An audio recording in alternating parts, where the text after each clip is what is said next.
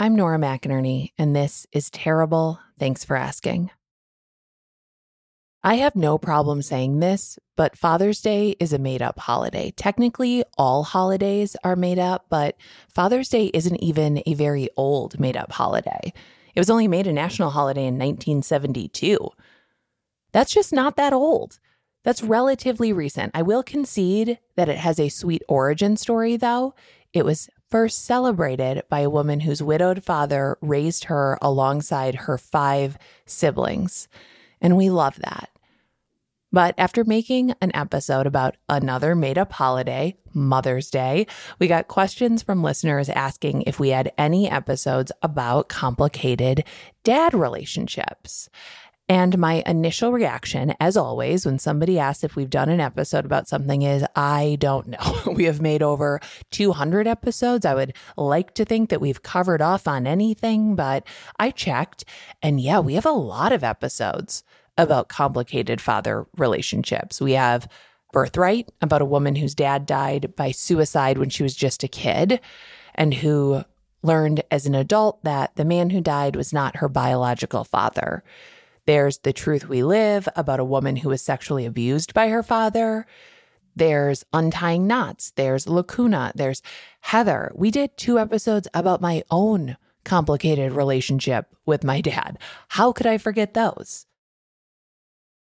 And 1 episode about dads, about one complicated relationship with one specifically complicated dad that has stuck with me, that I still think about, is called About Bob.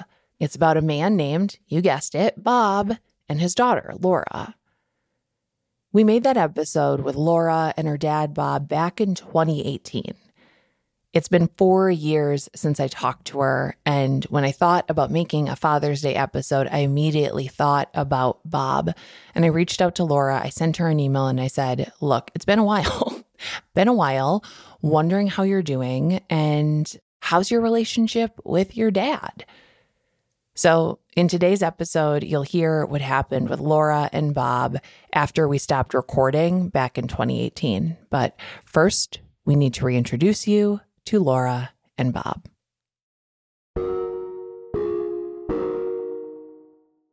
One day, Laura was at work,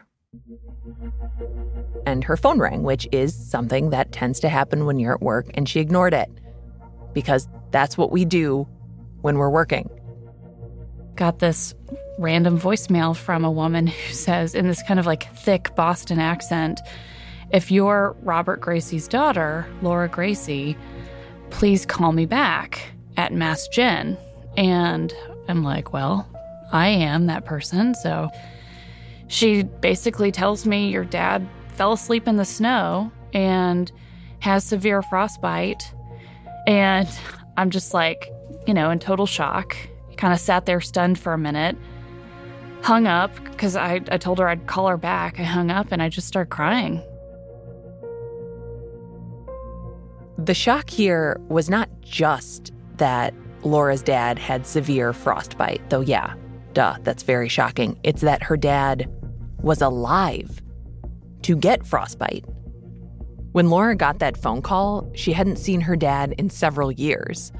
She had actually assumed he was dead. But now, suddenly, in the middle of just a regular workday, he wasn't dead. He was alive and really hurt. Laura pulled herself together and called back. A nurse answered and got her all caught up on what was going on with her not dead dad, which is that because of the frostbite on his hands and his feet, the doctors needed to figure out whether or not to amputate his hands and feet. They tell Laura that if they don't amputate, he'll die because he'll get an infection and die, or we amputate it and he'll survive. But, obviously that's devastating because he'll have no hands or feet at this point. So do you think he'd want to live that way? They're asking Laura to make this call for a man that a few hours ago she didn't even know was alive. Let him die, or cut off his hands and feet, and save his life.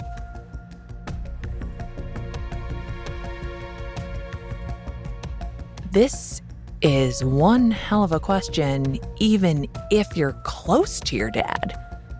Even if the two of you have, by chance, happened to discuss hypotheticals exactly like this, or if your dad has a very specific healthcare directive. But Laura has no idea what her dad would want. Would she want to live without hands and feet? We'll be right back.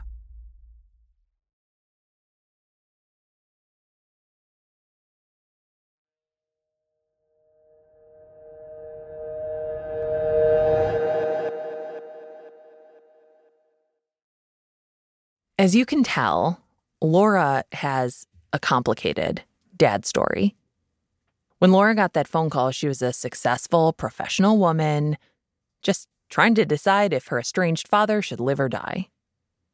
But this father-daughter story has been complicated for a while. Laura was 9 years old when her dad disappeared for the first time. It wasn't a sudden disappearance either. It was more of a slow fade, like a ghosting, but by a parent instead of a Tinder date. Laura's mom and dad were divorced, and Laura and her mother had recently moved away from Laura's dad, so they were about 6 hours apart by car. And he had been kind of avoiding me. The visitation that I had, he had canceled a number of times, and I just hadn't seen him in a while. So he sent me Christmas gifts in a box. And then he was gone. I remember I got her a motorized car, like a little red Ferrari that, you could drive around, a remote control type thing. Yeah, I do remember that. That's Bob, Laura's dad. When Bob disappeared and headed out to California, he'd been struggling for some time with alcoholism. My disease had really gotten bad. And I decided to go out west. I'd been out there before, loved it. Thought if I'm going to become homeless, that's the place to do it. You don't do that in Texas. If that's my fate, then I should do it there where the weather's decent. It turned out I wasn't really homeless that much, but some. Bob didn't end up homeless, at least not right away. He ended up at a Salvation Army out in California and eventually lucked into a job managing an apartment complex. I hadn't really evolved to the binge thing yet, but I was still drinking pretty much every day. I'd drink at night and then get up and, be functional as long as I could. And then that caught up with me. And I ended up going into a rehab. I did that a couple of times out there. Bob went to rehab and got sober, but he and Laura didn't reconnect right away. He didn't write to her. He didn't call her. Bob waited 9 years. And a lot happens in 9 years. Laura had a stepfather in her life, but over those 9 years, she had still wondered about Bob. Where was he? What was he doing? Was he okay? In other words, what about Bob? That's the only time we'll say that in this podcast. It's been a struggle not to.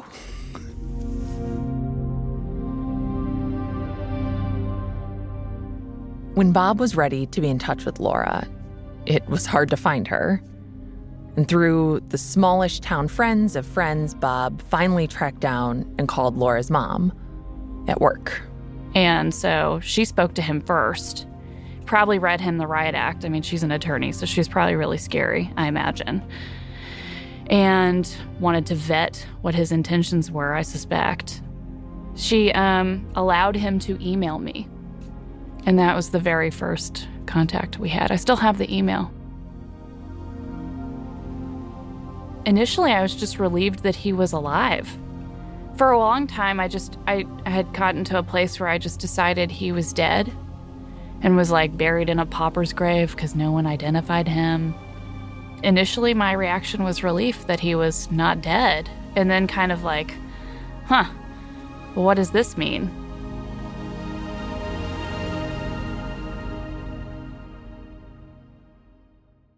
What does it mean? Bob had been gone for 9 years.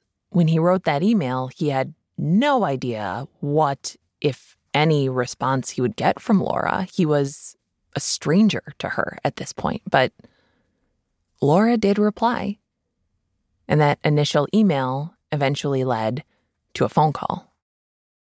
That was the most difficult phone conversation I ever had. I was scared to death. Scared to death. Because I'd missed all that time with her, and she could have easily just said, you know what? Thanks, but no thanks. I'm all set. And I couldn't have blamed her. I couldn't have argued with her about it. I couldn't have said a word. I mean, from an early age, I kind of forgave him. Really because I knew about his alcoholism. I was an only child for a long time, and so you become a really intuitive kid when you spend a lot of time around adults because you're mirroring after other adults instead of other kids. So I knew he was an alcoholic. I don't know that I knew what to call it, but I knew that he had a problem. And my mom was married. She had remarried when I was probably 6 years old, and so I had a stepfather, so I wasn't completely without like a male figure in the house. But I just kind of decided that he was doing whatever he needed to do. I was never really angry with him for having a disease. And, she gave me the chance to try to rebuild a relationship with her, and I'll tell you what, I'll never be more grateful in my life for that. I don't know if I'd be here today if it wasn't for her. I think I can honestly tell you that.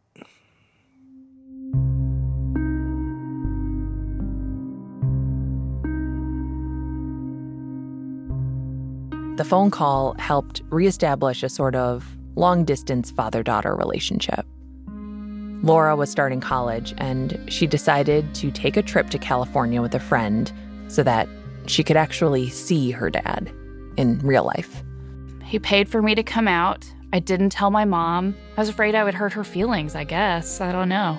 Oh, the emotions, anxious, incredibly grateful that she agreed to come out. Nervous. I didn't know what she was going to look like. I was hoping she would recognize me, and she did. I remember her coming down the escalator when I went out to pick them up and recognized her instantly. And I hugged, and it was great. We did the tourist things and then went to Disney World and, had a lot of dinners and a lot of time to talk. And I can remember it like it happened yesterday.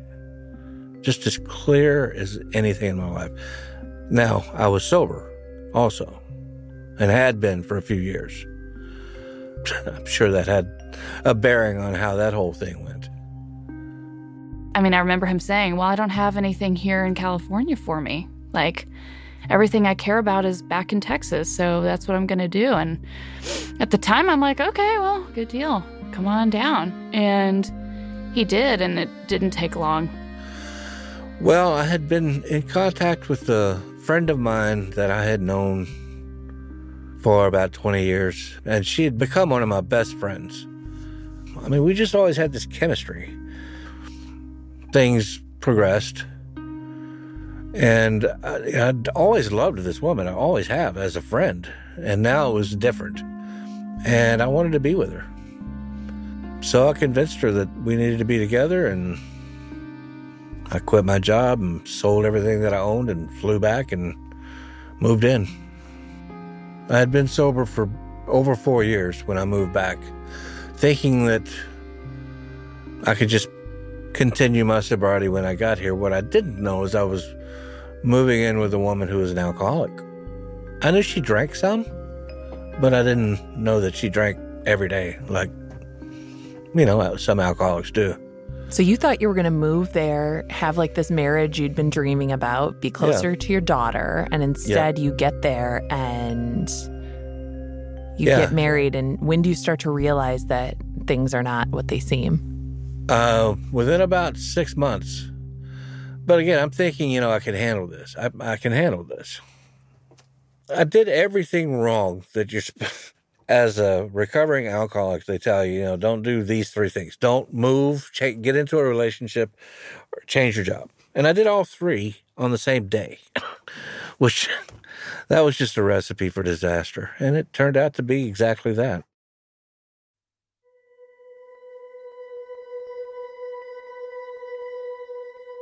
Do you remember your first drink? Yes, absolutely. Clear as a bell. It was Dewar's Scotch. I remember going to the store to buy it. I remember bringing it in, getting the glass, putting an ice cube in it. Yep, I remember it clear as bell.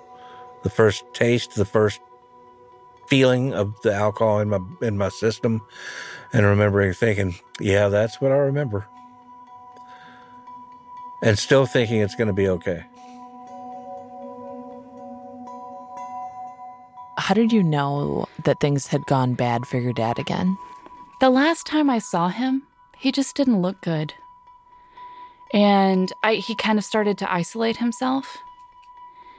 It was funny. It was like reliving my childhood in a way. I remember when I was younger and he'd cancel.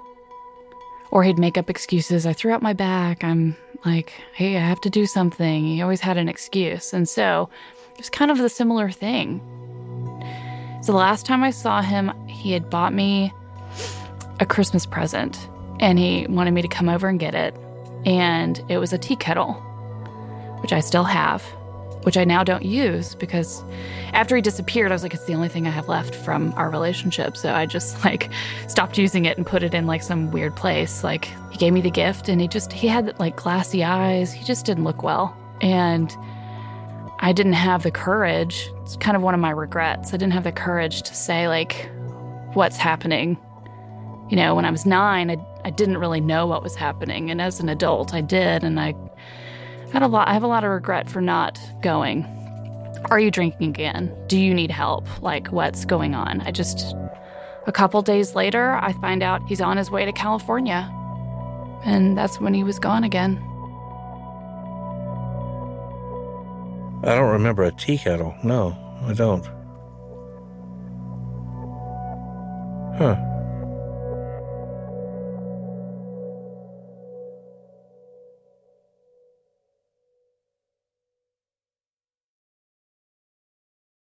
After about a year of living and working at the Salvation Army and not talking with his daughter, Bob decided to pick up and move again.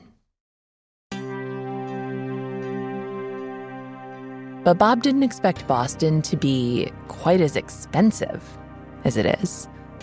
And he quickly found himself homeless in that cold weather that he was looking forward to experiencing. He was a good cook, so another Salvation Army took him in, and he lived there for the next year, struggling again with his sobriety, and still not having any contact with Laura, who still thought that he might be in California. And the next February, he was losing that struggle.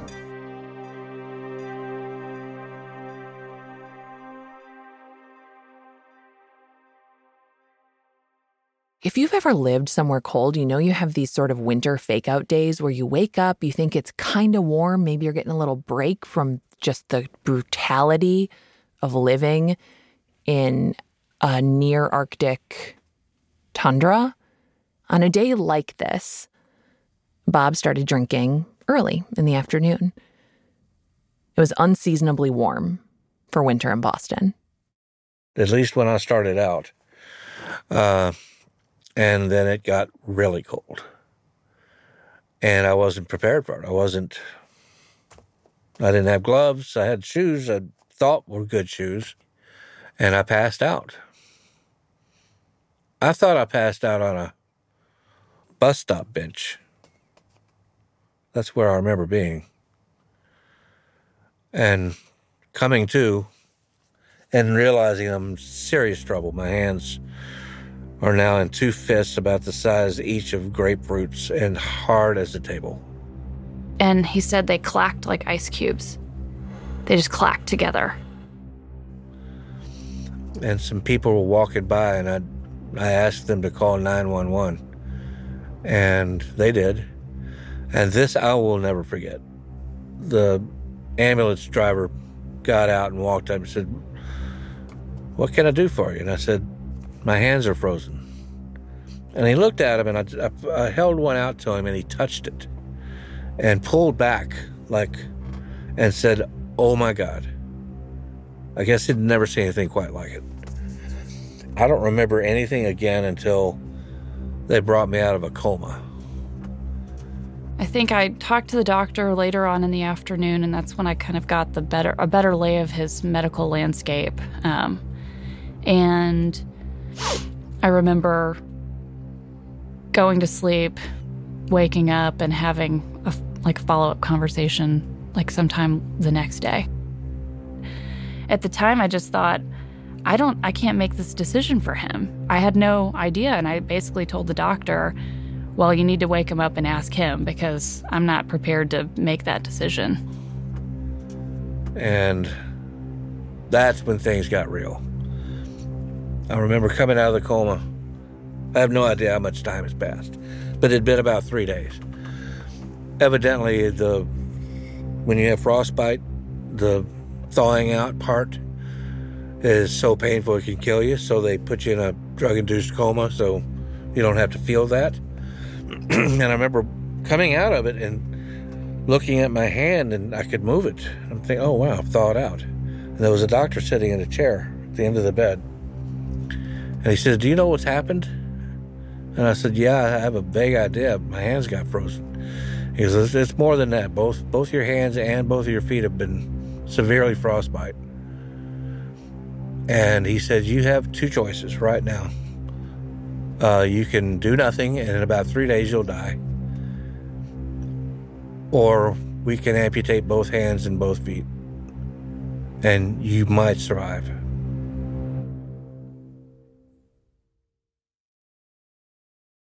So, in the end, Bob made the call, and the doctors performed the amputation of both hands and both feet.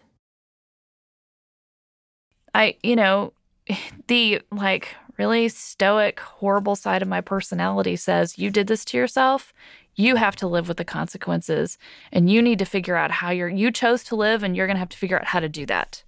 And I'll be here, if you need me, but I'm not going to, figure out your life for you.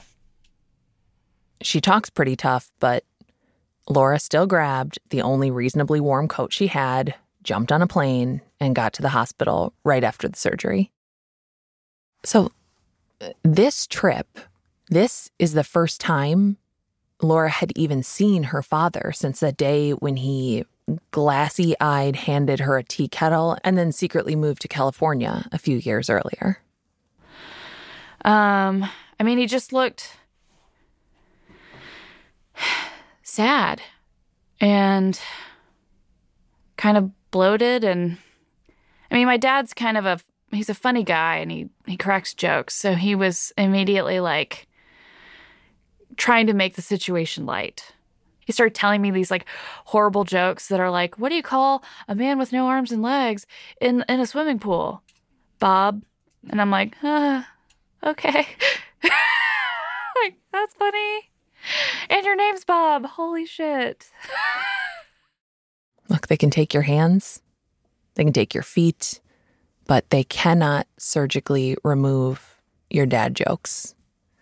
Remember that. It was pretty intense to see, because I had to clean the stumps periodically, and I remember him describing it as being extremely painful.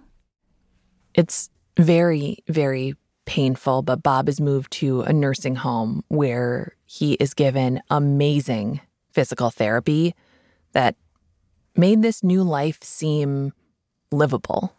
I remember the first time I stood up on prosthetics, and literally I broke down in tears, because it was not something I thought I would be able to do. Stand, for one thing, and then actually walk.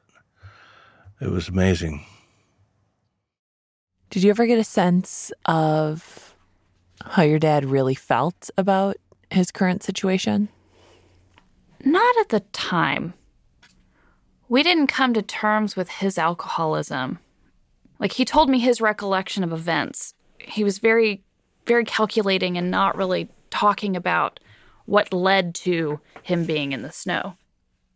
Before you woke up from your coma, when was the last time that you and Laura had spoken? I honestly couldn't tell you that. I was in California, I think. I'm pretty sure. I called her from out there. But then when I moved to Boston, I didn't call. I was ashamed. I was again afraid that, this was it. She would rightfully say, you know what, I'm done. And I was afraid that would happen. That's not an unfounded fear either. I think that most of us know what it's like to fear that we've used up all our goodwill with the people we love, or that we've worn out our welcome or are dangerously close to doing so. And most of us haven't even lived half as hard as Bob has. It's not an unfounded fear, except that, okay, I have a couple of theories about love, and one of them, at least, seems to be reinforced over and over by the stories we get here at TTFA. And that theory is this one: that none of us parents deserve the love we get from our kids. None of us. Me included. Our kids love us way more deeply than we deserve. They give us more chances than they should. Our kids see the best in us, even when the rest of the world needs to squint really hard and use a magnifying glass just to see even a smidge of good in us. And it's not like Laura always sees the best in Bob, but she does see Bob. I mean, to me, it's sad. Sad for me, but sad for him. Like, alcoholism's a really brutal thing. And I remember my dad warning me when he came back the first time. When I went to go see him in California, he was like, it's genetic. You have to watch out, like, be careful, and like, don't let it take over your life. And this is how I react to alcohol. It's like he wanted me to be okay, which, on some level, I think that's kind of why he disappeared. I think he knew he wasn't okay. And I think for a long time, that's why I was okay with him having not been around, because I know that he wouldn't have been the dad that I needed him to be. He would have been this, like, grossly dysfunctional alcoholic. Who knows what he would have done or what influence he would have had. So I don't really fault him for making those decisions. It's just, for me, it's sad and bittersweet because I think of what could have been if this hadn't taken control of his life. Does that not reinforce my theory? Like, our kids, right? Our kids will show up for us even when we do not deserve it, even when we are afraid and ashamed, even if we're unrepentant, even if they're exhausted by us. They show up. As much as I was willing to be there and, like, wanted him to know that I cared about him and wanted to know that he was okay, a part of me was like, you're my dad. I shouldn't have to take care of you. Like, I'm 26 years old. I'm trying to, like, find my place in this universe and have a job and have friends and be in a relationship and have all of the things that I'm supposed to have. And I remember being afraid that he would want to come back, because I remember thinking, like, I can't deal with this. Bob didn't want to come back to Texas. He wanted to stay in Boston. He found another place to stay, and he moved out of the nursing home, and Laura went back to Texas. Now, nothing says you've hit rock bottom and the only place to go is up, like having your hands and feet frozen while you're in a drunken stupor, but it turns out up is not the only place to go. Bob can still go totally sideways. About 5 years after the incident, Bob and Laura's relationship was still mostly long distance. Since he lost his hands and feet, she had even gone to see him a few times. In February, when she was back at work, her phone rang again. Like a 617 number. And I know that's Boston, but it's not coming up as my dad, so it's like a different Boston number. And immediately, like, my heart sinks because I'm like, somebody who's calling me from Boston that isn't my dad, it's about my dad, but it's not him, so it can't be good. Like, immediately I'm like, this is bad. So I, like, answer the phone, and they're like, your dad's had an incident. He's at the burn unit. He was trying to light a cigarette, and he set his hair on fire. And he's got, like, second-degree burns on his scalp. And he's okay, but we just wanted to let you know because you're his, like, next of kin on the contact card. And I immediately thought, how? How was he trying to light it? Like, what was he doing? So Laura chalked that lighter burn up to bad luck. Things are hard for her dad. Accidents happen. Bob had started to do that slow ghosting he did when Laura was 9. His phone calls were fewer and further between. But aside from the fact that he'd lit himself on fire, Laura didn't really think she had to worry about him. I mean, he had a place to live. Someone must be watching over him. But then there's another phone call. About 8 months later. I was on my first international business trip, and I'm in London, and I'm walking down the street, and I get a 617 call again, and I'm like, shit. So I answer it, and it's the director of this, like, place where he's living, and she's like, I just want to let you know that your dad has had an incident. He came downstairs naked and drunk, and he urinated all over the common area, and we're going to evict him.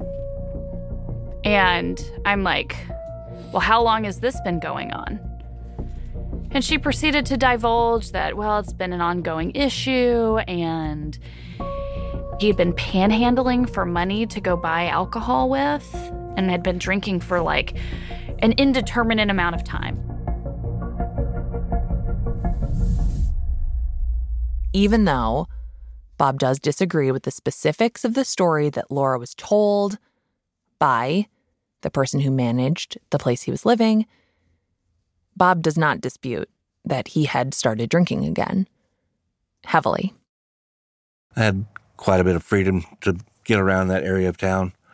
And there was a liquor store down the street, and I thought, you know, what the heck? I remember buying it. I remember drinking it. I remember feeling like an idiot because I'd done it, and feeling shameful and guilty and all those emotions that come with that.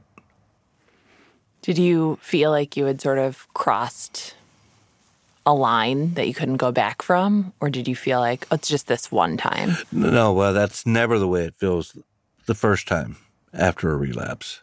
It's always, yeah, I'm just going to, this time, and then I'm done.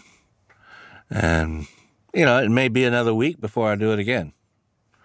But eventually, over the course of time, it just becomes the habit where you kind of need it every day. And that's when the real misery begins. By the time Laura's phone rang in London, Bob was deep into the misery of his disease. And for many reasons, he couldn't keep living where he was living. So he called the nursing home he was first in when he was learning how to use his new prosthetics, and they happened to have a bed, and he took it. So Bob is sober now. I mean, it's a requirement for living in his nursing home, and it's a different living environment, but still, there's no alcohol, and no alcohol around means no temptation, means no drinking, duh. It means that Bob can just be. And turns out, Bob is actually a really interesting person. Laura still lives in Texas, and she and Bob still have their long-distance relationship. Skype calls, Facebook Messenger, photos sent back and forth. And one day last fall, they get on Skype. All right, can you hear me now? Yeah. I can see you too. So I'm going to send you an email because I was going to show this to you, but I'll just send you this email first. Okay. Wait a minute. No. Okay, there it is.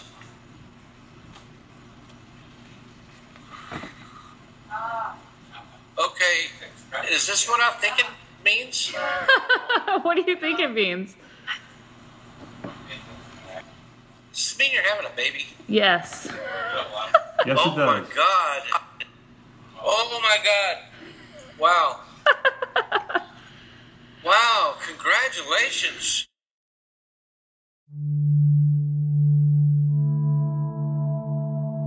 You know who we also don't deserve? Our grandchildren. I don't even have any yet, but I know I don't deserve them. And that baby of Laura's is also going to love Bob unconditionally.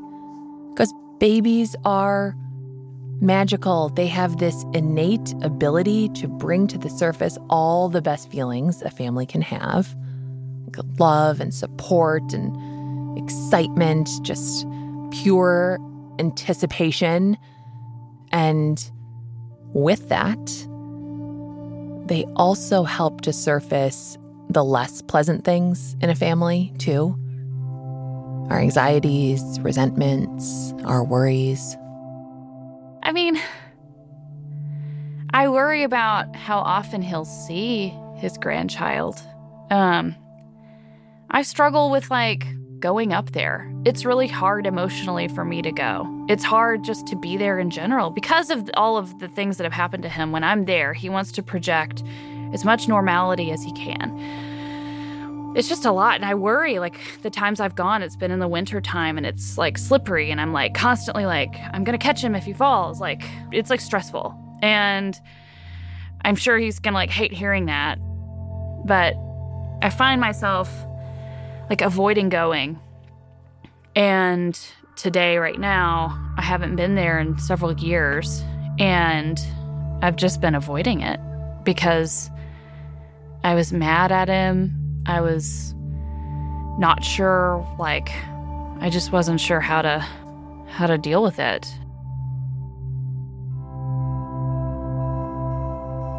Would you consider yourself close to your dad? No. Do you want to be? I mean, I think yes, but then I don't know that if I ever will be. It sucks because I feel like he isolated himself from me for so long that now that he's here, I don't know how to be his daughter. And I do things out of guilt, and then I feel guilty that I'm doing things out of guilt. But it's just a lot for me to take in. I don't feel like I have a bad relationship with him. It's just a very different relationship. I probably make it harder than it needs to be in my head, but I think it's going to take a long time for me to get to a place where I'm seeking out his company. Because he just wasn't there for so long. I got used to just pretending like he wasn't a real person.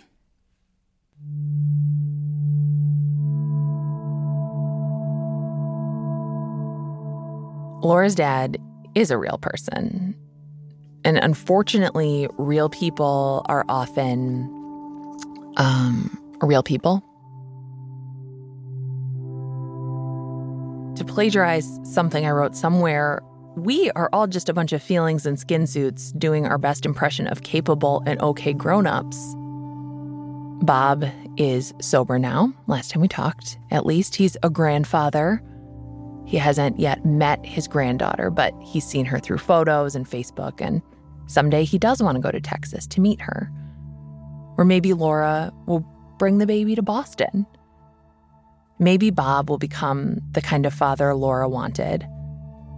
Or maybe he'll just be Bob, and that'll be okay too.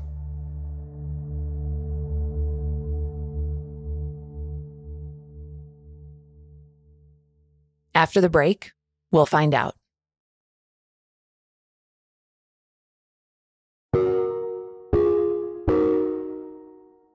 That episode with Laura and Bob was number 38 of Terrible Thanks for Asking. This one is number 200 and something. So I wasn't sure if Laura would even reply to my email, but of course she did. And she said, yes, she would love to talk, but the topic was still complicated. Now, as a daughter, I read that and thought, oh man, really? But as a podcaster, I thought, oh, really? All right, Laura, it's been a few years since we talked. Yeah. When we recorded, I was pregnant and breathless with my first child. And I didn't know that breathlessness was a thing until I started reading about symptoms. And I was like, okay, I'm not like a creepy serial killer. I'm breathing like this because I'm pregnant. And y'all are like, surprise, one of now 5 people that know this information.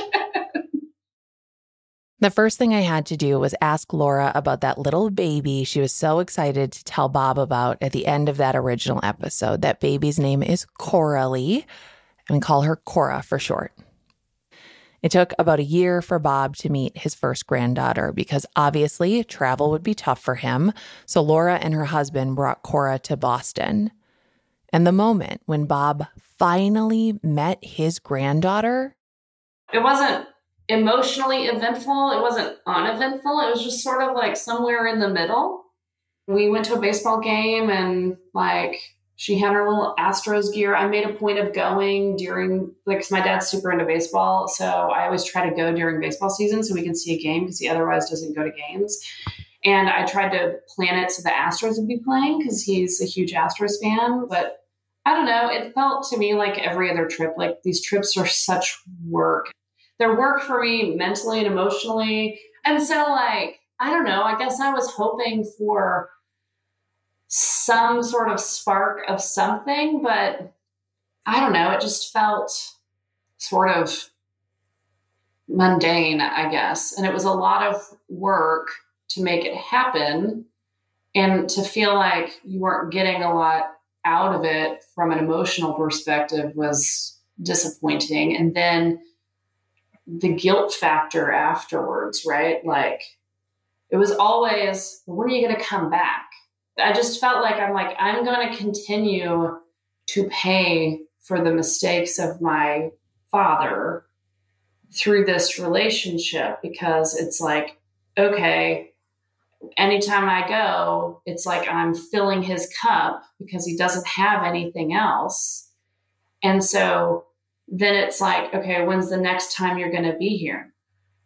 Considering the fact that he was not there for me for literally years and years and years at a time, it was very hard for me to be accepting of his expectation that I show up in ways that he didn't. It feels like there's this sort of oh, well, you're an extension of me. You were obligated to me.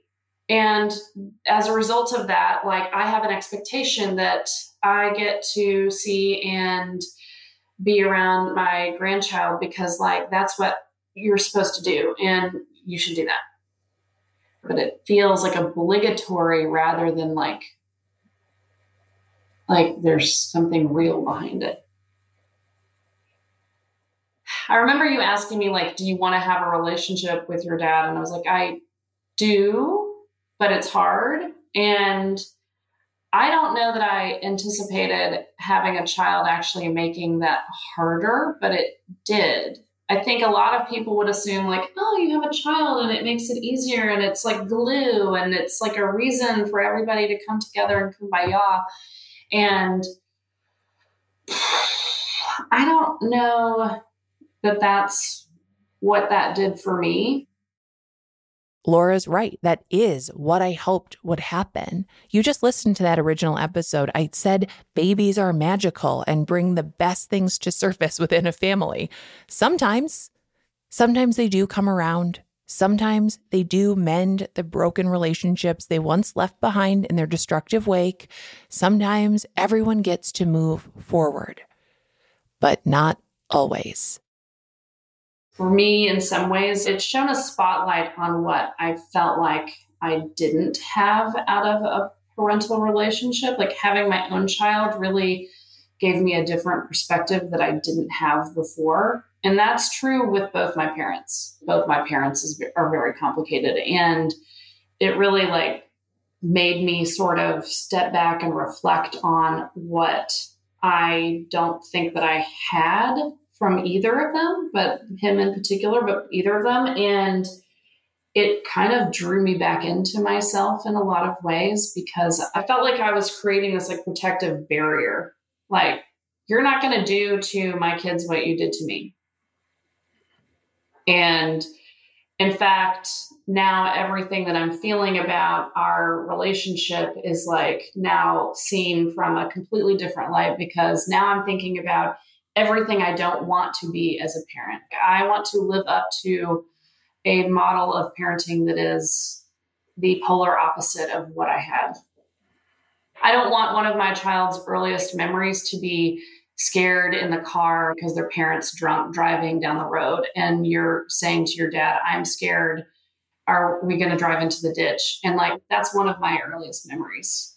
So I think there was a lot of stuff that I just hadn't really dealt with or even acknowledged that really came out like when I had Cora.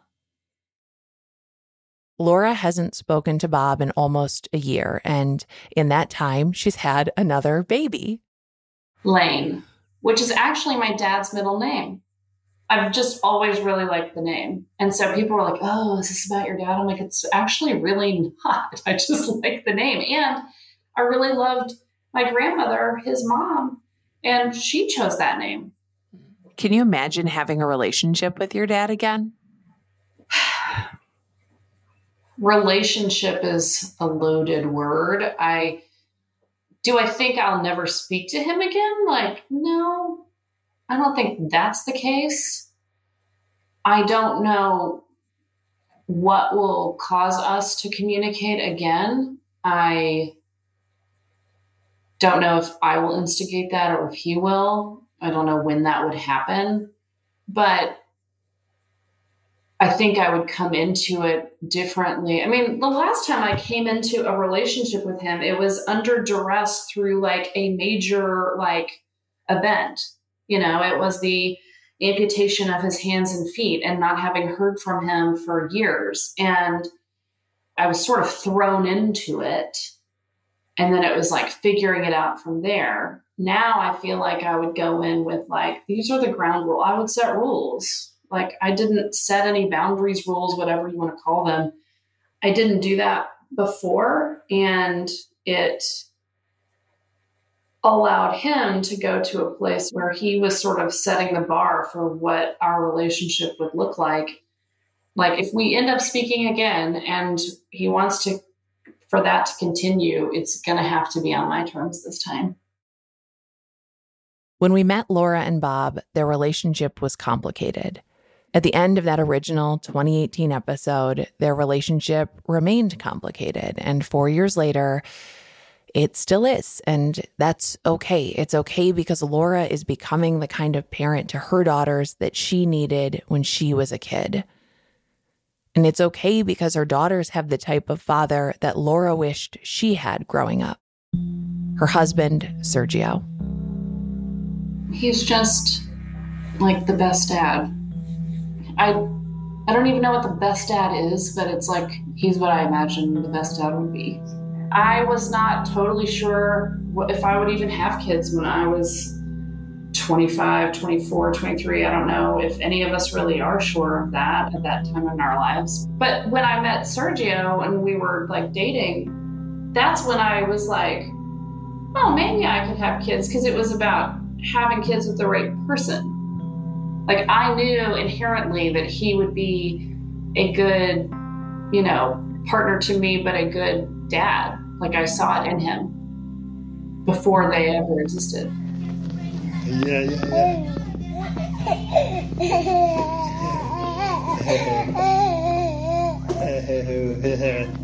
Bye. Come on. Yeah, look at you crawling. What would you tell listeners who have like a complicated dad relationship as we sort of head into Father's Day season?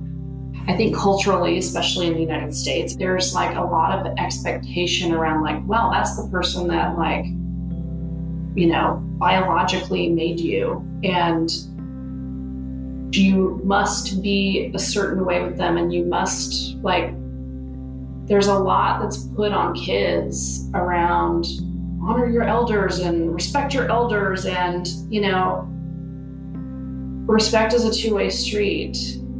And just because you created me doesn't mean that I get to be your like emotional whipping boy my entire life.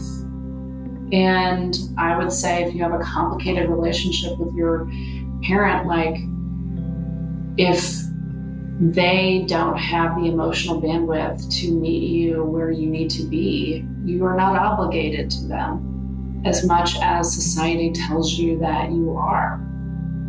In situations where you've got a parent who's been absent or, you know, had substance abuse issues and hasn't been the parent that they've needed to be, or have really just not shown up as a parent, then like, it's like, okay, well, then they don't get to have an expectation that you have the prototypical parent-child dynamic. You have to earn it.